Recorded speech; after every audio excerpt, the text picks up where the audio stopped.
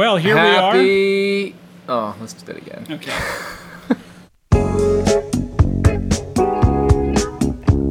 That smooth Christian jazz you're hearing means you've tuned in to Same Old Song, the lectionary podcast of Mockingbird Ministries.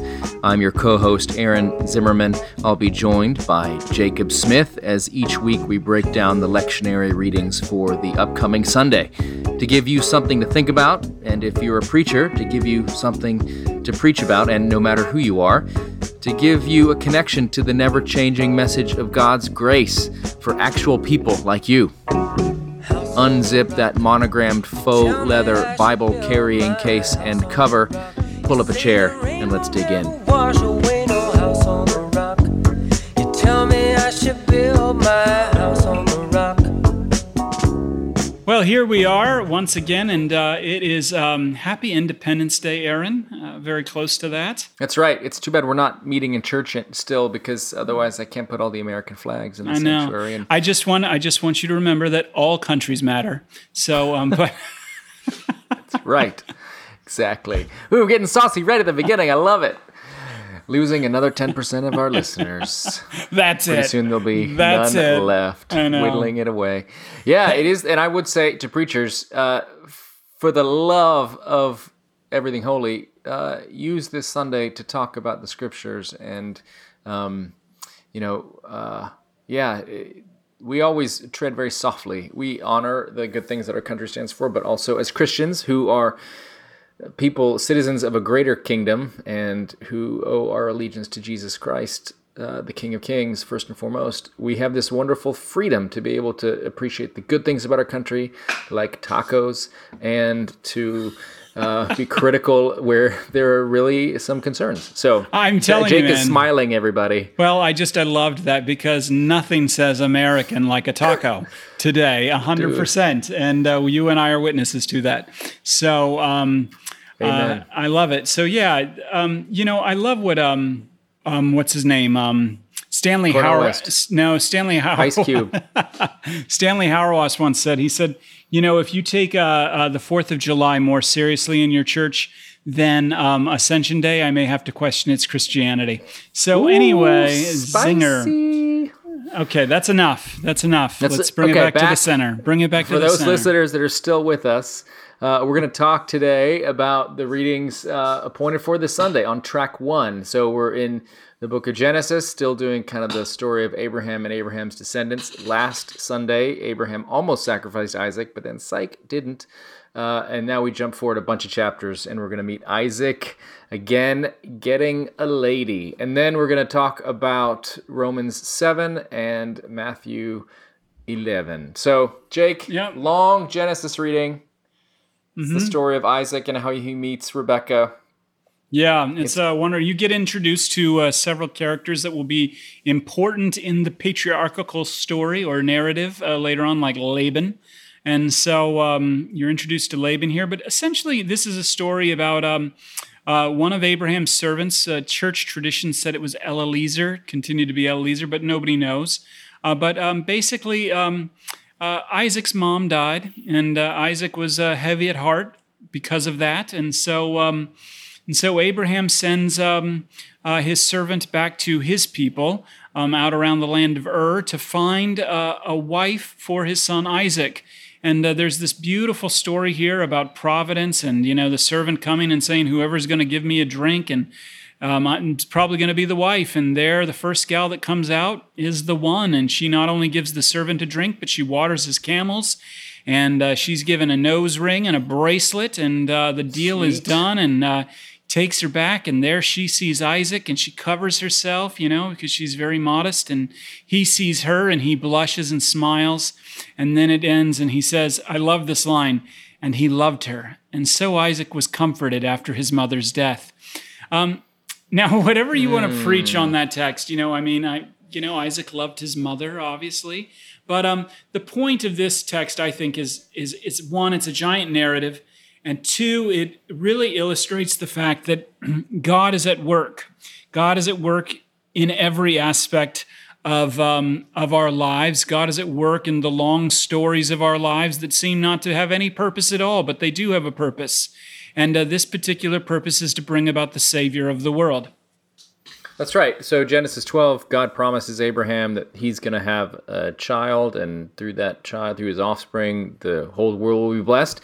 And this is how it gets worked out. God's plan always gets worked out in things that look really mundane, like a carpenter from Nazareth, or in this case, doing some ancient Near Eastern matchmaking, the arranged marriage. This is how it worked out. There was nothing really I mean, it was sort of cool how Rebecca came out and the servant knew, but basically this was just how you arranged a marriage back in the day. You'd go to your people and find a suitable bride and bring her back and get typically married. A cousin. So yeah, I know, and keep it in the family. And so Oedipal allusions aside, and very different culture. This is just a normal way a couple would meet and get married, and this is how God works in the world. There are plenty of miraculous birth stories. Isaac himself was a miraculous birth, and of course you have Jesus' birth narrative.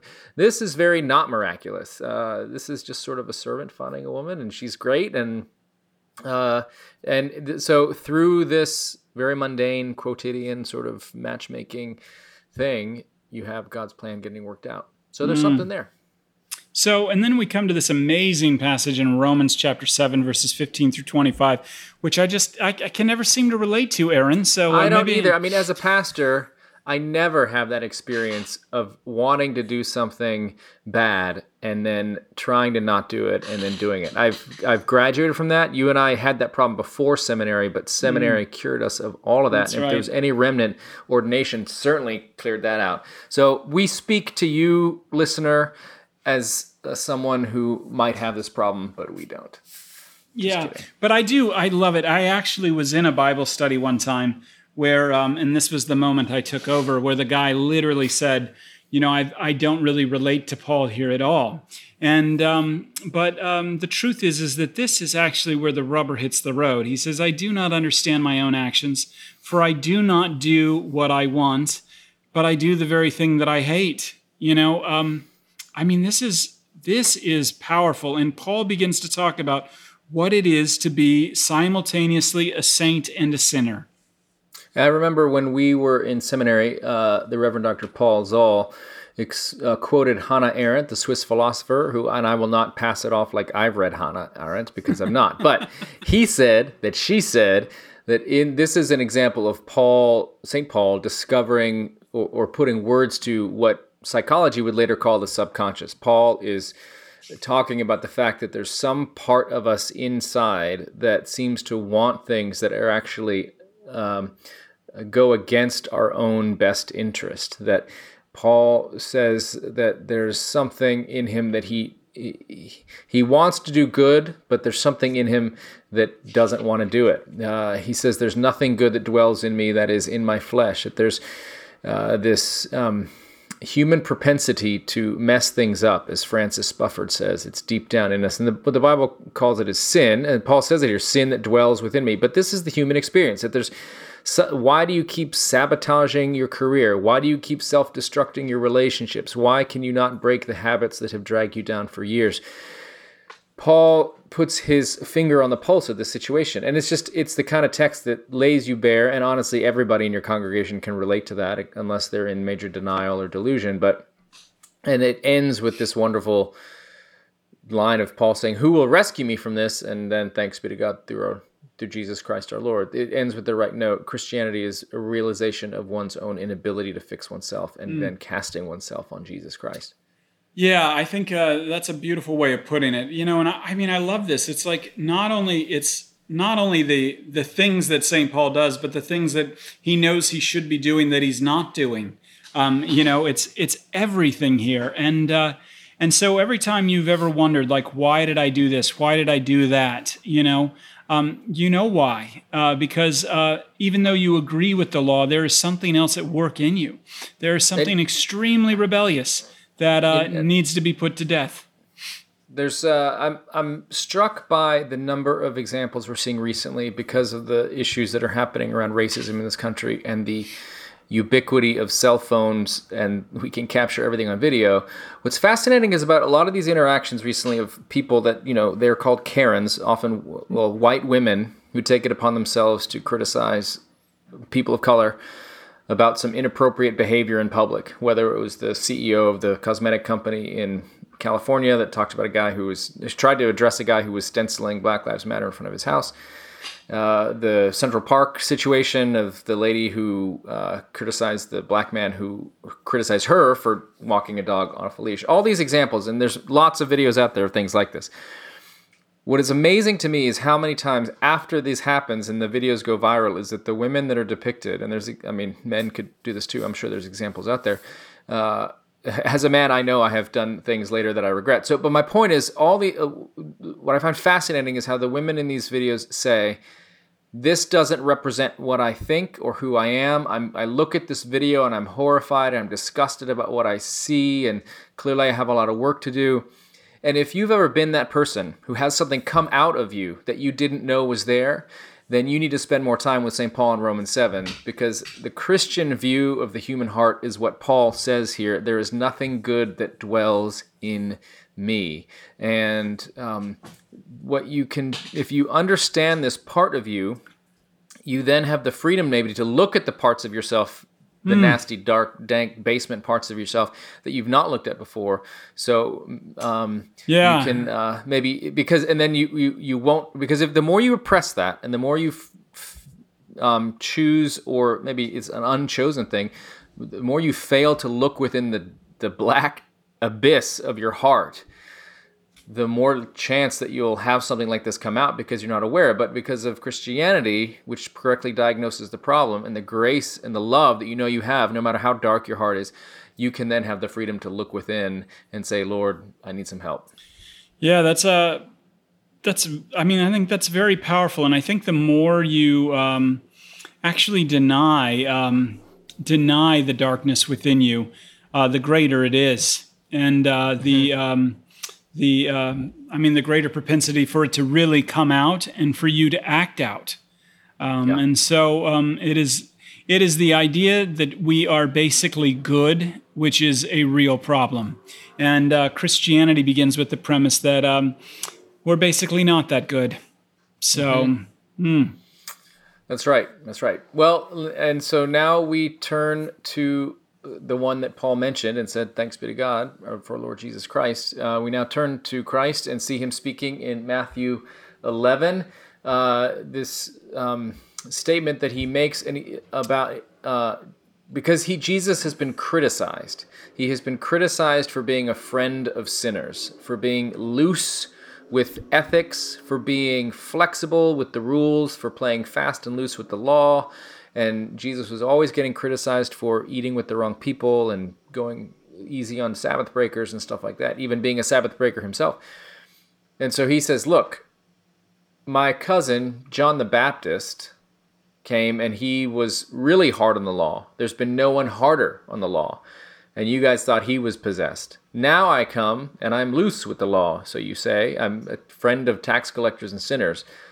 And you don't like me either, which is why he quotes this proverb, we played the flute for you, and you didn't dance. So then we wailed. We played a sad song. We played all the Cure and Morrissey back to back. But even then, you didn't mourn. So when we were happy, you didn't like it. When we mourned, you didn't like it. So because you don't want to hear what God has to say to you. Yeah, and I think and that really moves into Jesus's prayer. And that he prays, and this is a very powerful prayer, and it's a prayer for people who know who they actually are. You see, we don't like when God speaks. We don't like when God speaks through his law, which says, be perfect as your heavenly Father is perfect. Well, who could possibly do that? You know what I mean? He didn't really mean that. And we don't like it when Jesus comes to us God comes to us with his gospel, and your sins are forgiven. You know what I mean? What do you mean I'm forgiven? I don't need that. You know what I mean? But to those of us who have an appalling understanding of anthropology. Look at that big word. From Romans chapter 7. I do not understand my own actions. Who will rescue me from this body of death? The world sees that and says, that is foolish. That is ridiculous to talk like that. It's so negative. And Jesus here says, I thank you, Father, Lord of heaven and earth, because you've hidden these things from the wise and the intelligent, and you've revealed them to infants. not innocent people, but infants, needy people. Yes, Father, for such was your gracious will. And I mean, that is the powerful thing, is that the truth of the gospel, the meaning of God's gift in your life is revealed when you finally come to the end of your rope, the end of your own wisdom and strength. That's right. And so Jesus is saying there's a category of people who think they're so wise that they're not going to listen to a stern disciplinarian like John the Baptist. And there's people that think they're so wise, they're not going to listen to somebody who seems to be a little bit looser with the law and is maybe having a good time like Jesus. And he says neither of those categories, what you need to be is not a wise person who judges these divine messages. You need to be an infant, someone who needs help, someone who needs complete and total care from another person. You cannot care for yourself. And so you receive this word from God, and the qualification that you need to have in order to come to Jesus is, he says it in verse 28, "Come to me, all you who are weary and carrying heavy burdens." That's who the invitation is for. Yeah. And so unless you see yourself as that, if you see yourself as strong, energetic, the spiritual equivalent of a Red Bull, an upstanding citizen, you're going to either reject the message, whether it's John the Baptist or it's Jesus. You're going to reject it. Only when you get to the place of being weary can you receive it. Yeah, and this is why the Karens in all of us don't get it. You know what I mean? The Karens in all of us feel like we have something to say, feel like we have something to correct, and so. But when you can get out of that. Boy, and you just look out at the world with the eyes of Jesus right now, and your own inability to fix it. But the world is throwing that burden on you. Well, now you're ready to come to Jesus. Yeah, and one last thing. Sometimes in this verse 29 where it says, "Take my yoke upon you and learn from me, I'm gentle and humble in heart." I've heard preachers take that and say, a yoke is something that joins two animals together, and so you need to be in partnership with Jesus. He'll pull his thing, and you got to do your part too, which is completely not the point of this passage. Because what he's saying is, if you put my yoke on you, basically I do the heavy lifting. You are no equal to Jesus, and the point here is not that you guys are in a 50-50 partnership and you work together to plow the field. In step. That's right. He says, that's why he says, "My yoke is easy, my burden is light," because he's doing all the work. That's the point. God is a very bad farmer, because if you're a good farmer or plow person, you put two animals together that are the same strength. Otherwise, your plow's going to be going in circles all over the field. You're going to have crop circles and think you're aliens who farm in your land. So that's a good farmer puts things that are matched in the yoke. But Jesus is a bad farmer. But thank God, because I need someone else to pull this, because I've been pulling it for a long time. And the truth is, as a result, we're constantly going in circles until we finally die and see him face to face. You know what I mean? Thank God for the bad farmer, Jesus. So it's good news for you and me. So, well, Aaron, good seeing you. And thank you for listening, everybody. Until next week, we'll see you. Keep listening, keep preaching. And I just botched that up. But anyway, God bless you. And so see you soon. Don't touch your face. Preach the gospel. Somebody's looking, somebody cares, somebody wonders what you're doing today. We crucified him, buried him, but 3 days later, well, the stone got rolled away. And Thanks for listening to Same Old Song, and we hope you found some nuggets that will be helpful either in your preaching or just in your life. If you liked what you heard, we would love it if you could leave a rating or review on iTunes. Dave's All will be sad if you don't. We'd like to thank the Narrativo Group for audio production. Keep that Bible by your bedside, ready to rock and roll.